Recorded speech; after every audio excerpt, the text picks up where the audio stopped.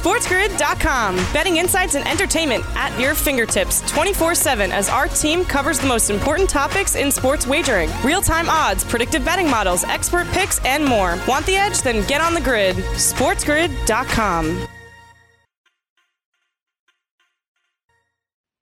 Well, if you didn't get enough MAC action in college football on Tuesday, we got a lot more tonight for you. Maybe we'll even cover it here tomorrow on Fantasy Sports Today. But of course, it is Masters Week here on FST. Craig Mish, Joe Pisapia, all over Sports Grid. We're breaking it down for you. Joe, we had to wait 7 months to get the Masters back at Augusta, but it's going to happen starting tomorrow morning. We'll cover it for you. And if there's any updates on that, of course, we'll bring it to you. And what could be more fun? Football, baseball, basketball, hockey. But look, the Masters, this will be a very unique time for all of us watching. No fans, of course, going there.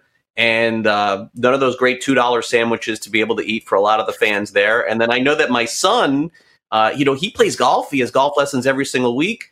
And his instructor is someone that goes to the Masters every single year. He goes from South Florida to Atlanta, and then I guess they drive over to Augusta. And this is the first time that he's not going to go, I think, in 7 years. So I know it's a bummer for a lot of people who love to attend this event, but I feel like we're just lucky to have it going on this week.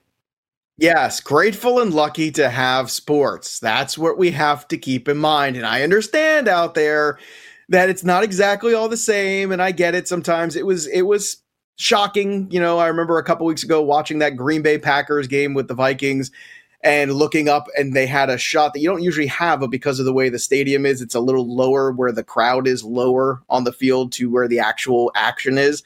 And it was stunning to see empty stands in Green Bay. I mean, of all, in Lambeau Field and all of that. But we have to get over these things. We have to understand, hey, we're just happy to have the games. We're happy to have them back. Everybody should enjoy the Masters. And yes, we waited 7 months for it, right? That's what you said? 7 months is how long we were waiting? Well, we were waiting for 7 weeks for Christian McCaffrey to come back, and he came back. And now it looks like he's not going to play this week too. So add that and make your important moves that you have to on your roster, because that, from a fantasy perspective, as that news is breaking right now, it's very frustrating. You hung in there, you waited, you got him back, you got the great game, and now he's back hurt again. And now let the narrative begin to toil. We're all going to start spinning it on Twitter. Is the workload catching up to Christian McCaffrey? Is that where we are now? We get to bump him out of the number one overall discussion. And I can't say that it's not a conversation worth having, Craig, because I think it is. Yeah, and it will be next year when we have to make those decisions. But for now, we're living in the now. And here we go with our headlines here on this Wednesday. Another triple header tonight in the Mid-Atlantic Conference. And it'll look, I think, particularly the MAC games have been great. So I'm happy with the way that things have been going. Saw some great games last night, and I'm looking forward to seeing them again tonight. The Dolphins, unfortunately, placed Preston Williams on injured reserve. And Joe, Preston Williams was somebody that I know that you had some high hopes for at some point. He was looking pretty good, but now cuttable, I think, in fantasy leagues. Brian Flores, the head coach of the Dolphins, said it was worse than they thought. I don't think we're going to be seeing him, honestly, for the rest of the season. Oklahoma City Thunder have a new head coach, so good news for them. As we mentioned, the Masters tees off tomorrow, and the NBA draft will be 4 weeks from today. So we've got a lot to get to here in the second hour of the show. As you mentioned, Joe, injuries, definitely a big part of what's going on. We saw Kenyon Drake out last week and thought, hey, maybe Chase Edmonds takes this job and runs with it. I think we can fully establish at this point that the Arizona Cardinals do not have a great running back, period. It is not Edmonds. It is not Drake. And I would tell you that in 2020, in the NFL draft coming up next year, I bet you the Cardinals draft a running back.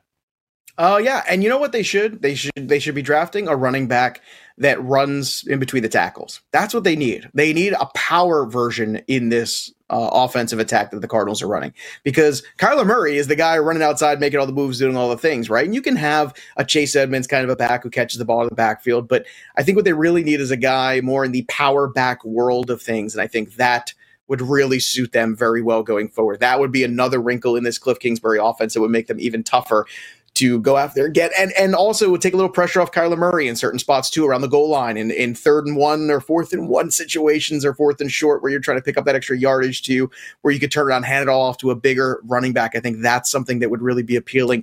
And you mentioned the Preston Williams injury too. This is a huge bummer. He had a couple of touchdowns here the last few weeks. I know he wasn't huge in terms of PPR points and things like that, but he was catching the touchdowns. And I thought, okay, maybe with Tua here in the second half, we can run. But now another injury for him after being injured last year, and that is unfortunate. And it's also unfortunate because Devontae Parker hasn't played well this year either. Now, last week was better in terms of targets. He's starting to get up there into that 6, 7, 8 range of targets. That's what we're looking for. So if that trend continues this week, then it's something that I think you can feel better about Devontae Parker going forward in the second half. But it's kind of tough because for Devontae Parker, you would like Williams on the field. The more weapons you have on the field, the harder it is, to guard against what's going on, the easier it is to key in on a guy like Parker. So this is an injury that not only hurts Tua, it hurts Williams, but it might also hurt Parker. So let's see what happens with that trend with Miami. But we're rooting for Miami here to make the playoffs. Let that not be lost on our viewers here. We are rooting for the Dolphins to get in there. We get to hear from Dolphins players on this show, and that makes our show better. So we are rooting for the Dolphins. By the way, the player that they're all talking about locally here today about getting the opportunity with Williams out is the guy who was on every fantasy team 2 years ago. Everyone thought may be a wide receiver 3, wide receiver 2. Antonio Callaway is back, and now he can be activated by the Dolphins. And apparently there's a lot of really strong reports from Callaway. He's been working out with Chad Johnson here in South Florida. So who knows? Maybe, look, I'm not going to sit here and jump up and grab Antonio Callaway in fantasy leagues, but if he does anything, remember, unquestioned talent from this player, never promise, never came through with any of the promise, but unquestionably a tremendous talent, but a busted draft from the Browns. All right, coming up next, we have our injury update with Dr. David Chow, our Masters preview with Rick Gehman, and then, of course, we'll give you a preview of tonight's NL Cy Young. Really close race. I don't think anybody knows who's going to win. You'll need to stay on the grid for that. We'll be right back after.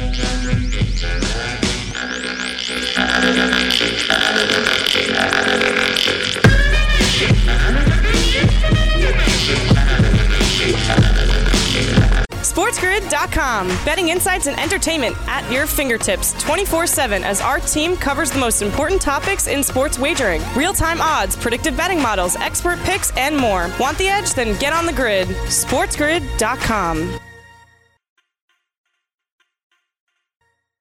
And welcome back to Fantasy Sports Today. Each and every week we get the latest on NFL injuries with our injury guy and yours too, ProFootballDoc.com. Of course, it is Dr. David Chow. You could follow him on Twitter at ProFootballDoc. Dr. Chow, it is great to see you once again this week. How are you? Doing well. Yourself? I'm doing just fine. I'm doing better, apparently, than Christian McCaffrey, Dr. Chow, the first overall pick in all of our fantasy drafts. We had to endure weeks and weeks of waiting for him to come back. He came back, and congratulations, you got yourself 25 fantasy points. And then, we woke up on Monday to hear he may not play this week. What's the latest with Christian McCaffrey? Well, the good news is no issues with his high ankle. Really was 100%. And he had 28 touches. And if he didn't leave for a few plays at the end of the game where Mike Davis got the targets, he would have had 30 plus. And he did very well.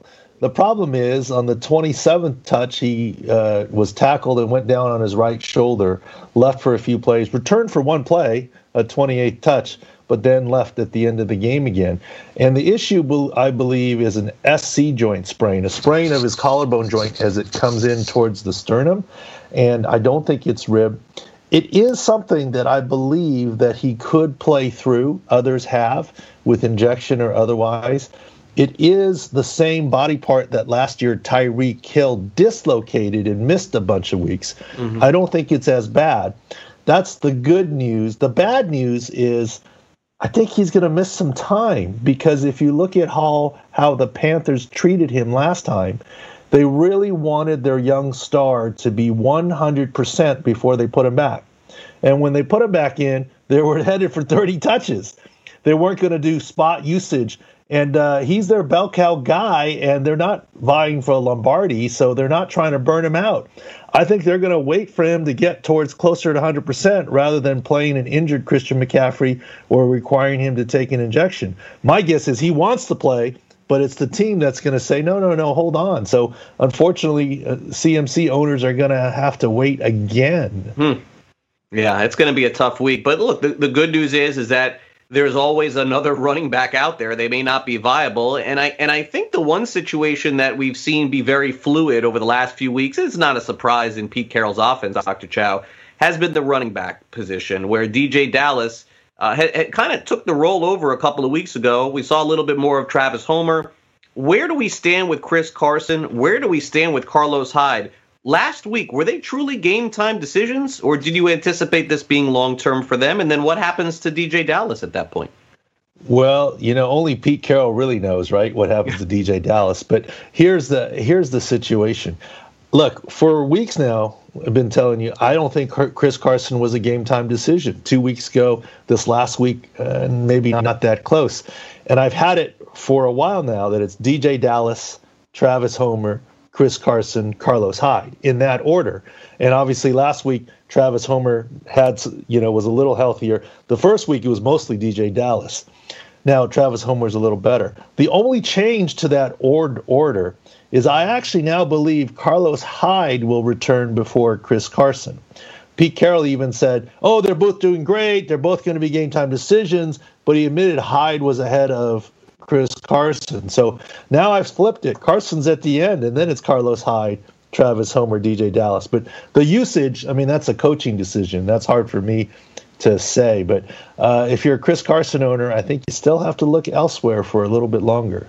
Yeah, for sure. Concussion's also a big part of the game. We saw one this week on the Houston Texans side of David Johnson. And look, David Johnson, Dr. Chow, for many of us, kind of got to understand what he is at this point. He doesn't look like nearly the same guy that he was in Arizona. All those injuries have caught up. And I don't know if this speaks specifically to Johnson or the running backs, but when you saw that injury and then you heard about the concussion, I suppose either during or afterwards, did you immediately eliminate him from chances? Because it seems like most NFL teams, when a player has a concussion, it seems more often than not they're not playing the following week. I think you're right. It's a little more often than not that they're not playing the next week. Not impossible. It might be a 60-40 or 2/3, 1/3 that they don't play the next week. But that leaves that 40% or 33% chance that they do, so that you'll have to follow that along. Concussions are hard to grade. It depends on how long the symptoms last and their follow-up symptoms, etc. You just have to wait and see. But certainly fantasy owners have to be prepared to go a different direction the first week back, at least after a concussion. All right, last one on the running back front. We saw Chase Edmonds. A lot of fantasy owners were very happy to see him get the opportunity, but this is the second year in a row where he's been the main guy, Dr. Chow. He has not made the most of that opportunity. Kenyon Drake's timeline now. Everyone's rushing back to see when he is going to be back. Everyone wanted one guy, now they want the other guy. It's amazing how fantasy works, Dr. Chow. But in terms of Drake, where do we stand with his injury? Well, his injury was a high ankle, a fairly significant one. And really, until you see him back at practice, don't look for him. So, we'll have to look at all the practice reports. But he hasn't been close yet. And so, might be a tiny bit longer. And it's been one of those weird years, right? I mean, a lot of different injuries. Heck, even my own one fantasy league of the Scott Fishbowl, I've got a lot of people injured myself. Yeah, and the Cardinals have a tough matchup this week against the Buffalo Bills, that's for sure. I feel like wide receiver is normally a position we focus a lot on, Dr. Chow, but outside of Kenny Golladay, is there anyone really significantly hurt? I suppose Ridley is the only other name that we're waiting to come back, and I suppose that the Falcons can be careful with him. They got great performances again from even backup wide receivers this past week. Well, I think Ridley's missing the 1 week, and then it's the bye, and he'll be back, right? So that's kind of the situation there. And Kenny Golladay, I think, is iffy. T.Y. Hilton's the other one for the early week game. In theory, he was full practice if there was one, but there really wasn't one. So We'll have to see on his groin. That's the other one. And then around the league, Julian Edelman's still on IR from the knee scope. And, there's always issues out there. Okay, and Philadelphia and the New York Giants, and I think that whenever Philly has their weapons, they appear to be a lot better than when they don't. And Miles Sanders is the name that I think a lot of folks are expecting to return this week. Is that a done deal? Close to it. I'm optimistic that Miles Sanders is ready to go. There's always a lot of smoke screens coming out of Philadelphia, but I actually do think Miles Sanders is good to go. Philadelphia, this whole season has been the most injured team. I think the 49ers have stolen that mantle for them. Right. And the Eagles actually are moving towards better health now. I mean, where else do they have to go? They were rock bottom, right? Yeah, very true with that. The last story that percolated earlier in the week, Dr. Chow, was Ben Roethlisberger with some contact tracing and COVID-19. It seems like the teams at this point, and at least the league at this point, is trying to press forward with whoever they have and just trying to get these games played. It's my understanding, and you can correct me if I'm wrong, that with Roethlisberger, similar to the other sports, baseball and the like, they're going to wait. They're going to wait on the testing. But what's so unfortunate, it seems like, at least from my perspective, is that San Francisco lost out on 3 of their players last week just on contact tracing, which turned out to be a negative test. So I don't know that the Steelers could even beat Cincinnati with Mason Rudolph, Dr. Chow. So I guess we're going to have to wait and see on that one. Well, I don't think they're going to have to try because, even though Big Ben is hurt, reportedly both knees, it's the one knee MCL. Here's the difference. He was a high risk. So he doesn't have the disease. He doesn't have a positive test. It's just based on contact tracing. And he comes off of it by Saturday. So he's ready to go. When you say, well, now he's missed practice, I think he would have missed practice all week anyways with his knee. So in the end, I don't think there's any difference there with the Steelers and Big Ben. Yeah. All right. Let's wrap with this. Your podcast on Outkick and your column this week. Where's the focus here when people want to click and give it a read and listen? It's injury indexes and field views, and for fantasy purposes, go to it for free. If you're trying to decide between 2 running backs, look at the opposition's run defense and their health, right? And that might make a difference. And then the other thing is, people have been asking me in the podcast, we talk about the difference between close contact and high risk. Close contact is someone where they're worried and sorting it out, and you can come back immediately. High risk is 5 days of quarantine. So if you get put on high risk on Wednesday or Thursday, you are not playing Sunday, period, end of discussion. Dr. Chow, thanks again for coming on. Really appreciate it. We'll follow you on Twitter at ProFootballDoc. Thank you again. Thanks, Craig. We'll catch up next week. That's Dr. David Chow joining us, and we'll be right back. Don't go away.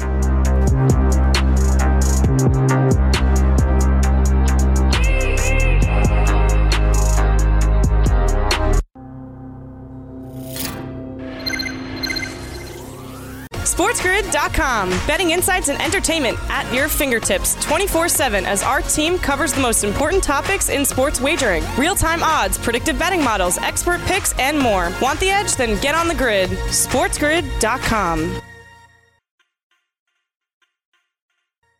Welcome back to Fantasy Sports Today. It's the biggest week in golf in 2020 in November. And we got to bring in the best of the business to talk about it. Rick Gehman, rickrungood.com.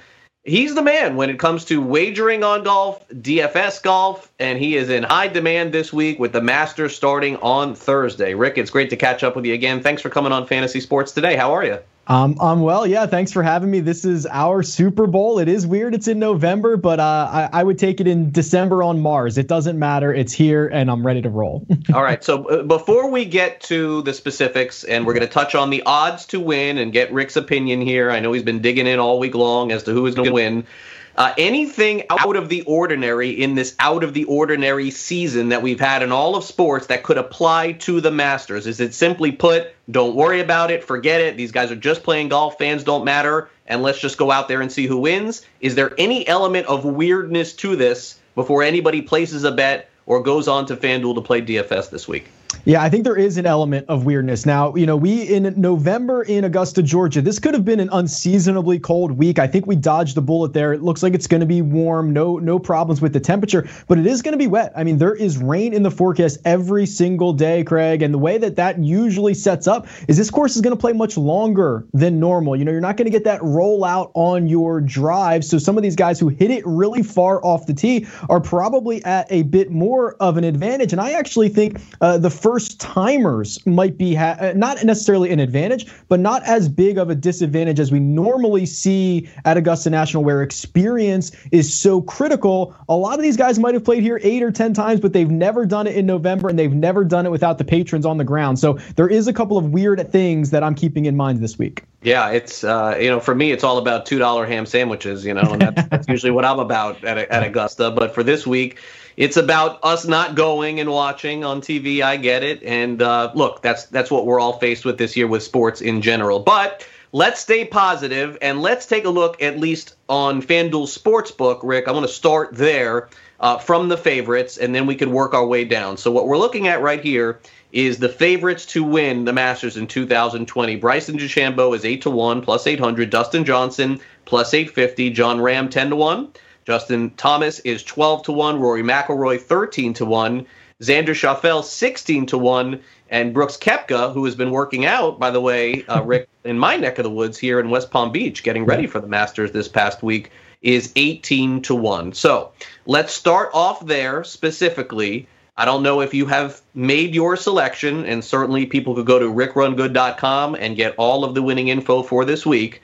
Can we get any leans on how you're feeling going into Augusta on Thursday? Absolutely. I mean, first of all, we are just blessed that all of these top players they're in form right now. I mean, they are all hot. Bryson DeChambeau trying to break the game. Dustin Johnson making a charge in Houston last week, along with Brooks Koepka. I mean, there are so many guys playing well at the moment that the storylines are endless, but I'm laser focused, Craig, on Justin Thomas. You said he's 12-1, and that number has drifted a little bit over the past couple of weeks because Jon Rahm has played so well, because Dustin Johnson and Bryson DeChambeau have played so well. That number's drifted to 12-1. And let's be clear here, Justin Thomas is an elite ball striker on the PGA Tour. In fact, since the tour has come back in the restart, he's the best player in this field in strokes gained approach. He's the best player in this field in strokes gained around the green. He hits it far, so I'm not worried about wet conditions with him. And he's gotten better each and every start here at the Masters. I think this is setting up to be not only a top tier player, but with a few extra points of value at the top of the board. All right. And by the way, before we move on to players making the cut, is there any late value, any 30-1, 40-1 throwing a dart? I always like to ask if there's just a shot at a $5 bet here at someone that maybe finishes top 3, someone like that.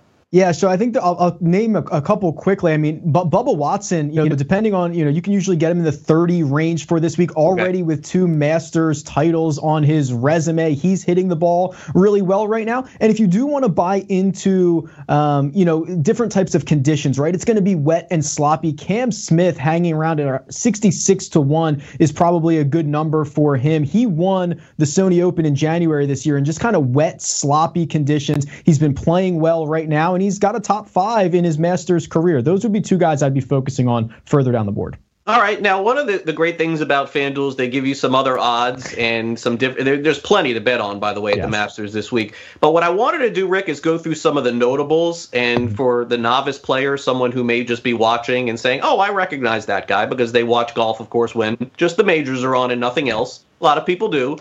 Here are some of the notables to make the cut. Phil Mickelson is minus 176. Heinrich Stenson minus 138. Bernard Langer plus 104. I think everyone knows these names. Freddie Couples at plus 132.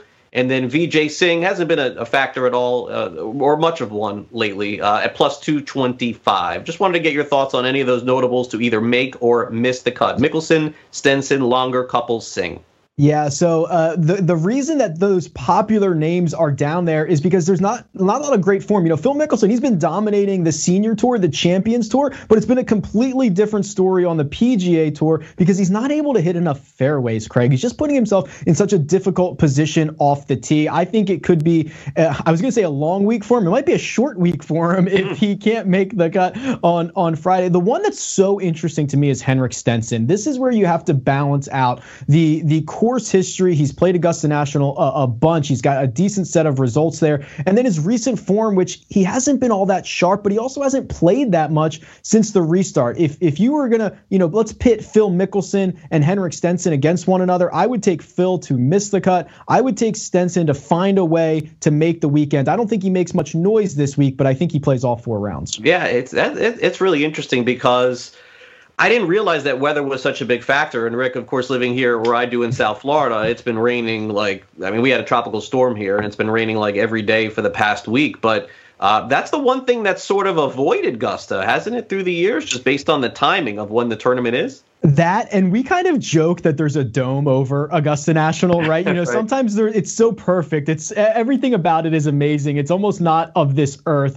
And storms tend to just, turn right when they get to the Augusta National. And they what they do have, Craig, is they have a really good, it's called a sub-air system. It pulls the water out of the ground. It's unbelievable technology. So it makes the greens almost firm and fast no matter how much rain they get. The fairways will be a little bit different. That'll stop your ball from rolling out. But we're hoping for that Augusta National bubble again this week. All right. Amen Corner is it will be nice and dry for the weekend. All right. Now over on the daily fantasy site, let's move on quickly here because I think that we may have a lot of folks who are more interested in that, honestly, than the betting perspective because we do talk fantasy here on this show. Here's the pricing for the weekend. And again, in most of these tournaments, you have to pick 6 and make the salary work.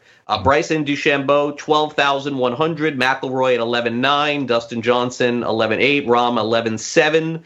Justin Thomas, who I suppose is somebody you're going to be including in some lineups, 11,600. Schauffele at 11,500. Koepka at 11,300. And I wanted to make sure I included Tiger Woods because he's not among the favorites in terms of the betting favorites, but he is pretty highly priced on FanDuel as far as DFS is concerned. And I suppose whether you're a sports book or a DFS site, don't you have to price Tiger Woods reasonably high or else everybody would just pick him? Rick, I think that's the way it would happen. That's right. Sports books and daily fantasy sites are certainly not going to get burnt because Tiger Woods goes out and wins the Masters. I mean, you look at it, and Craig, we were kind of talking about this earlier. We've never had a Masters during football season. You're going to have a lot of FanDuel NFL players who look at this and go, oh, I know a little bit about golf. I'm going to put some lineups in. And I think that drives up Tiger Woods' ownership even more than it should because there's little evidence in the 2020 year that Tiger Woods is going to have a good week. I mean, it's just such a different situation from his lead-in form to the 2019 Masters, which he won, to the 2020 Masters, where now he's kind of playing pretty bad, Craig. So that's one guy that I would probably avoid. And then you mentioned Brooks Koepka. We know that he can kind of flip this switch around major championship season. He played well in Houston last week. He posted a top 5. He often foreshadows his victories, Craig. Usually before a win, he'll top 10 something. I mean, it's really interesting. He is lower priced than Dustin Johnson, than Jon Rahm, than Bryson DeChambeau. I think he might be a decent value as well. All right. So, and by the way, Rick, before we go, I know people can certainly follow you on Twitter and also at the website, rickrungood.com. Give people advice if they're building a lineup this week in DFS. We got about a minute left to go. If you were building a lineup and you're going on to FanDuel, how are you starting? How are you finishing?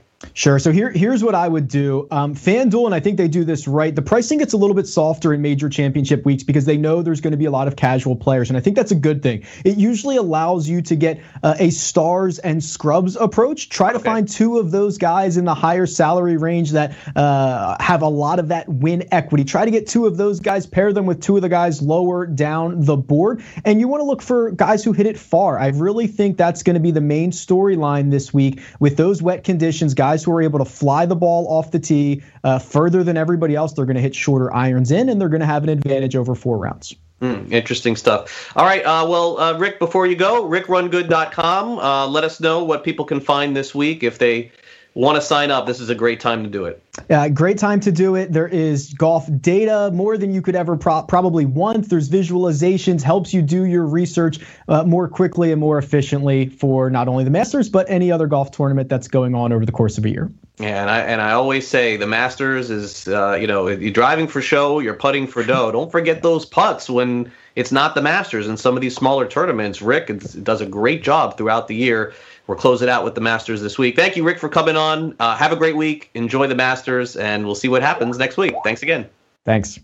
All right, Rick Gehman joining us here on Fantasy Sports Today. All right, we got plenty more to come here on our show, including a little fantasy or reality coming up next. We'll talk about the Mets sale and what their new owner had to say about that. Plus, of course, we'll give you a little bit of a preview of tomorrow's show, what you can expect on the Thursday edition of Fantasy Sports Today. We'll be right back. Joe will join me, so make sure you stay on the grid. We'll be right back after this.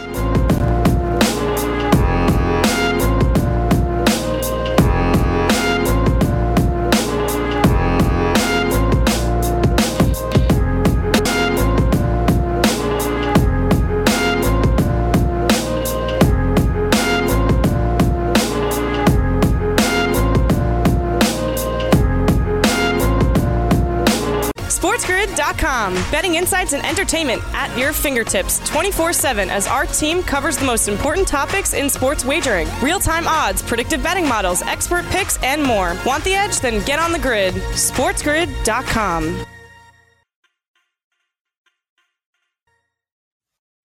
And welcome back to Fantasy Sports. Today we had the managers of the year in the American League and National League announced yesterday, Baseball Writers Association Awards.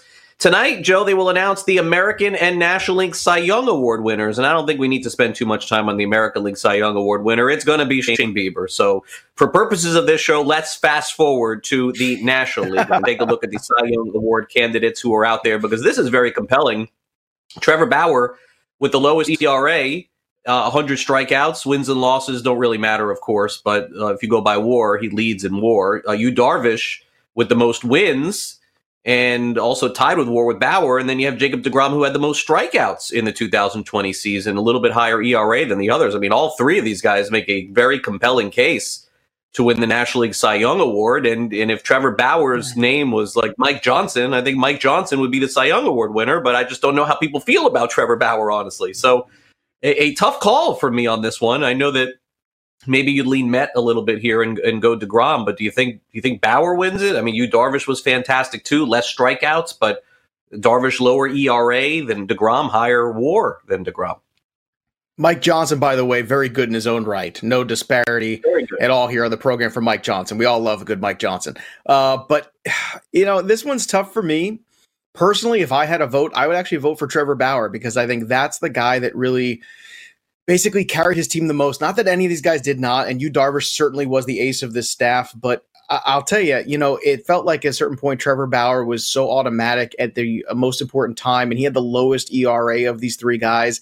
I don't think he's actually going to win it. I actually think, Trevor Bauer kind of rubs people the wrong way, I think, most of the time for the most. And this goes for the fans and the media alike, and a lot of people who might vote for this award. So if you had to guess and handicap it, I think they're probably going to give it to DeGrom again. But I think I personally would vote for Trevor Bauer. Personally, that's me. I don't know if you had a vote. You're a lot closer to this potentially than I am of having a vote for these kind of things. If you had to cast yours, who would you cast yours for? Well, I don't think DeGrom is going to win it, because I think that when this is voted on, it comes right at the end of the regular season, and you had the Cubs and Reds both playing for the end, and the Reds were on a roll right before the end of the regular season. So if we go back and think and stop our thinking right at that moment of the end of the regular season, it was really Bauer getting there. So I do think Bauer deserves to win. I just don't know that they're going to give it to him, Joe. This is like a popularity contest, and I think Bauer is great for the game. I think he's fun, and I enjoy what he does. There are people who do not like him. And I don't know if that will be held against him, but it's part of voting. Everyone has a favorite, as we know. Right. And that favorite is Mike Johnson. If his name was not Bauer and this guy was just some regular guy going out there with these numbers, he'd be the winner. But because of who he is, it's not right. The familiarity of Jacob deGrom, I think, Craig, has a lot to do with it, right? The voters are, comfortable. They voted for him a bunch. New York is a huge media market. Look, if Yu Darvish won it, it would not surprise me. If Jacob deGrom won it again, I would roll my eyes and go, great, okay. I mean, he's totally deserving of it. You could put him in this category, and also pitching in so many bad situations with no run support. I mean, really, the Mets continue to be unbelievably bad when Jacob deGrom is on the mound, which is stunning to me constantly. Can we fix that, Steve Cohn? Let's make that priority number one. But Trevor Bauer does rub people the wrong way, and I'm with you. I put that stuff aside. I'm going to vote for it's just like the Hall of Fame. I don't care what you said, what you did. Were you good on the field? Did you get the job done? And the answer is yes. And to me, I think it was Bauer. I think that was the dude. But all three very worthy. It's kind of weird. We usually get like one or two guys. It's been a while since I remember three guys that were so close. And this is, I think, probably the product of a 60-game shortened season. Yeah, I would think so. I think this would have sorted itself out in 162. Yeah. So we'll see tonight. We'll tell you who wins tomorrow. All right, let's end the show with some fantasy or reality. Let's get started and talk about Tony La Russa, the current manager of the Chicago White Sox, although he has yet to manage a game. ESPN reported that he had a DUI back in February, and now there are some reports of that coming out and some of the things that Tony La Russa said. And certainly we've been involved in a very heavy cancel culture lately. So there could be the notion that Tony La Russa may never manage a game with the White Sox. At least it seems like there is a camp for that going on right now. So Joe, I'll start with you. Fantasy or reality, Tony La Russa will be the manager for the Chicago White Sox on opening day of 2021. First of all, Brett and Danny, this is the picture you put in for this segment, for this question. This is rough. I mean, because right now, that is not the most flattering picture of Tony, a great baseball man. It looks like he just got released on bail. Potential. I don't know. This is not a good look for Tony. Use his mugshot. Well, let me tell you. I mean, you're just a hair away from it with this picture. So if he shows up to work on opening day or spring training, right here in this one to me, I'm like, oh, geez, if he shows up to work like this, I don't know about it. But all joking aside, this is a serious thing here. And this is not the first DUI he's had. And this is why you stay on the grid all day long, too, because later yesterday afternoon, Scotty Farrell on this network on Coast to Coast, who always does a great job, had a great segment about this whole thing. And if you missed that, go back and follow us on Twitter at SportsGrid or go check it out on demand from yesterday's shows. But I got to tell you, it's starting to feel like this might never happen. I'm going to say reality. We never get there. I just, there's something right now that just feels off. But like you said, whether it happens, doesn't happen, however long we have it, it's going to be a story. And so far, we've had a story about Tony La Russa almost every single day since he became manager. So we love having Tony around. I still think he would do a good job, better than other people might give him credit for, I think, at this stage in his life and his career. But these are some problems here. And, and apparently the whole thing with the rings, I mean, if that's really what he said in that whole thing, that's, I don't care how many rings you got. A DUI is a DUI, and it's, you're endangering the lives of other people, and it's something very serious. So I don't know, Craig. It's starting to feel like we could be going in the wrong direction here with this before we even get to opening day. What do you think? Well, I think that if he's not going to be the manager of the White Sox, we're going to know real soon. So the fire is started right now, and I do think it will go away. And I think he'll be the manager of the White Sox. Look, Jerry Reinsdorf owns the White Sox. It is his choice to make. And he basically fired the runner-up for manager of the year in Renteria, who wasn't part of their broadcast last night. I wouldn't want to do it if I was him either. But he wasn't there. It was Charlie Montoyo and Kevin Cash, and then just a picture of Rick Renteria.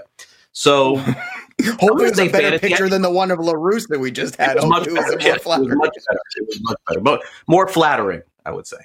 I think he will be the manager. It's the choice of the owner in this case. The owners are very powerful in Major League Baseball.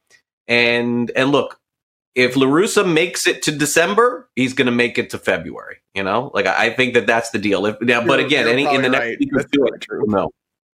Yeah, I think it goes away. It goes away. I hope so. I hope it does. Okay.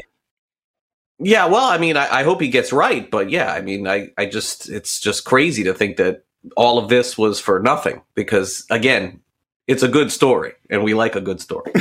Okay, let's move on to the NFL. Now, Ben Roethlisberger, I believe, will play Sunday for Pittsburgh, which is worth a discussion right now if he doesn't, because if he doesn't, then forget everything we're talking about here. But for right now, look, the Cincinnati Bengals have played a lot better than people thought. They've lost a lot of close games. You could honestly flip their record with their tough losses, but you can't do that in the NFL, or the Chargers would win every game too. So Week 10 of the NFL for Cincinnati is a trap game for Pittsburgh, Joe. Fantasy or reality? I think this is a big reality. Cincinnati's coming off the bye. Now, Joe Mixon was not practicing yet today. We'll see if that changes, but we'll keep an eye on that. But even without Mixon, they've been able to be competitive in a lot of these games. And like you said, they are in it. They can put up points with anybody. Joe Burrow's having a fantastic beginning to the year. He's got 5 300-yard games or something insane like that. It's crazy how good this guy's been out of the gate. And if there were any doubters, I don't think there's any more. And I think for Pittsburgh, you have to understand what the schedule has been for them. They had a big emotional game in Tennessee. They came out on top of that one. They had a big emotional game with Baltimore. They came on top of that one. You know what? It's Dallas. There was a lot of attention on that game because it was Dallas, and it's the Cowboys, and you're going to Big D. So I think there's a lot of focus on that still, regardless of what the state of the Cowboys is right now. But I feel like there's a little bit of a potential letdown here with this game against Cincinnati, a team that they are used to rolling, and the Cincinnati defense is not very good. But that offense is. And I think this is going to be a really fascinating game. I think this is a trap. I do think the Steelers will still win this football game, but it would not shock me at all if this was the hiccup on the schedule where they got caught napping. I think this could possibly be it, because just falling into the old patterns of, it's the Bengals, we always beat the Bengals. These aren't the same Bengals anymore. Okay, so here's where I'm going with this. I'm not really sure where you're going with this. That's kind of my point here, because I'm not positive here, because if I'm not mistaken, I thought last week was the trap game. No? Like, didn't they go to Dallas and almost lose? I didn't think it was the trap. I mean, honest, I didn't see it as such going in. I think it was more of just there was a lot of national attention on it because who was the quarterback and what was going on, and Dallas was such a fluid situation. I don't know, from the Pittsburgh standpoint, it felt like a trap game for them because it's the Dallas Cowboys and well, turned out the national. It did turn out to be, but they still won that game, I would say, mostly handily. I mean, there was a little time in that second quarter where there was a little worried about it. Yeah, that's fair. The second quarter, they were behind, but I never got the feeling that they were going to lose. To win the game. The right side was won, but the Cowboys were the right side against the spread, without a doubt. That they were covering from start to finish. Sure. Anyway, here's what I'll say. This is not a trap game, in my opinion. Cincinnati, the last time they went up against a really good defense, Joe Burrow looked fantastic the week before and got completely shut down by Baltimore. I don't have a strong opinion on the game yet. When we do our picks on Friday here, maybe I'll dive more into that and make a final decision on it. But for me, I think last week was really the game that you make Pittsburgh a 13-point favorite. They almost lose, and they get caught snoozing. I don't know that that's going to happen again this week against Cincinnati. But look, you are right in the sense that Cincinnati's playing a lot better. They should have some more wins. Lions should have had some more wins last year. Chargers should have had some more wins for the last 20 years. Sure. In the end, you got to close it out. And I think that the Bengals are improving. They're getting better, but I don't trust their defense, and I don't know how Burrow will play again against an elite defense in the NFL. He looked horrible against Baltimore, and Pittsburgh's defense, I can make the case, is just as good or close to as good. But he played very well against Indianapolis, in all fairness. He played very well against Indianapolis. He did look good against the Colts. Yeah. Okay, so we'll see what happens this week.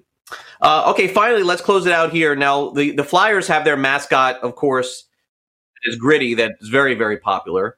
And Joe, Gritney has now been spotted in the United Kingdom, and look at this. It looks just like the Flyers mascot, Gritty. So what's the deal here, Joe? Gritty is a good idea, fantasy or reality? Well, look, everybody has a soulmate, right? Somebody has to complete somebody. So I guess Gritty and Gritney are meant to be. We'll see if she's in the UK right now, maybe we could possibly, waive some of the travel restrictions, get her in there so these two crazy kids can be together for the holidays. I think it's a good idea. Sure, why not? I mean, Mr. Met has Mrs. Met, I mean, every mascot, I don't know if the San Diego Chicken had a girlfriend. I can't speak to that. I'm not exactly sure. But it feels like Gritty deserves a Gritney. So I'm going to say reality. As disturbing as this photo is, and let me reiterate, disturbing is the word I would use. I think it's a good idea. Let's do it. It's not as disturbing as the first picture we showed on Fantasy Reality, but it's close. It's pretty close right now. But I will say this. I do think that Gritney is a good idea because, hey, why not? 2020, everybody has some happiness. How about you, Greg? Yeah, we got to call Gal Gadot for you, and that'll be your opposite, right? Am I on the right track there or no? Oh, hey, opposites attract, baby. Sure. Let's have a Gal Gadot. I don't know. I threw a dart there. I don't know. I was guessing. It's like Dearness Johnson. Like picking up Dearness Johnson. This dart was way more on target. Okay. This was Kareem Hunt, not Dearness Johnson. Glad we got that one. It's a good idea. Of course not. Fantasy. This is like so silly. Get rid of this Britney. Look good at all. Shocking that the UK can't come up with a good mascot, right? Go figure that. Great teams, great soccer teams, not great mascots. All right, we'll be back with the Sports 60. Make sure you stay on the grid. We'll be right back after this, right here on sportsgrid.com. This is Fantasy Sports Today.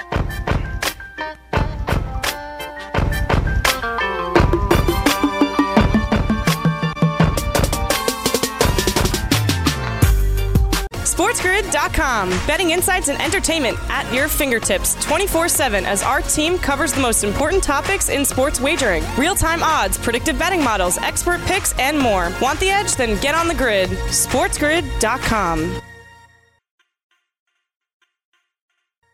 And welcome back to Fantasy Sports Today. Of course, we have Thursday night football coming up, so we'll have a preview of that on tomorrow's show and then get you ready for the weekend in the NFL and in college football as well. Our picks, of course, coming here on Friday. But as we get out of here today, let's turn it over to Joe. He's got the Sports Grid 60. Joe?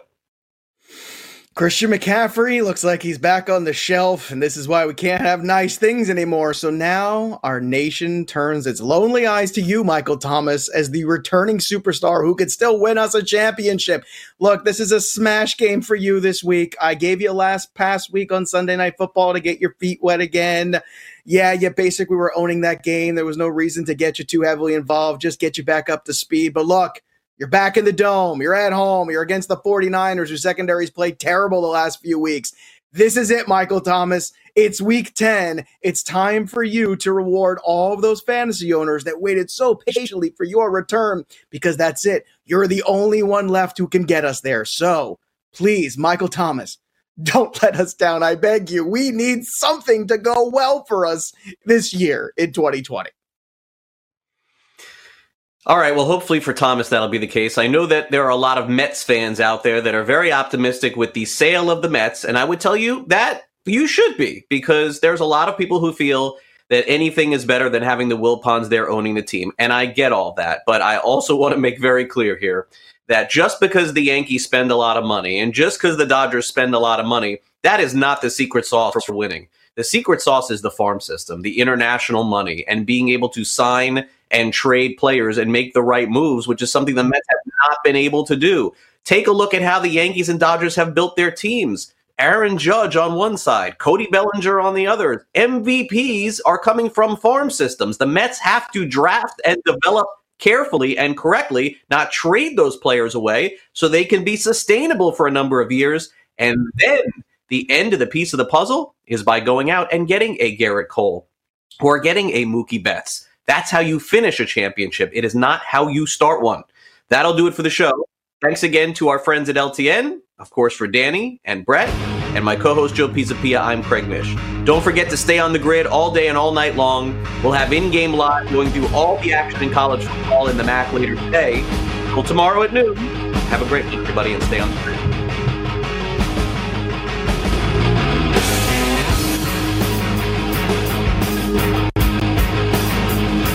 SportsGrid.com. Betting insights and entertainment at your fingertips 24/7 as our team covers the most important topics in sports wagering. Real-time odds, predictive betting models, expert picks, and more. Want the edge? Then get on the grid. SportsGrid.com.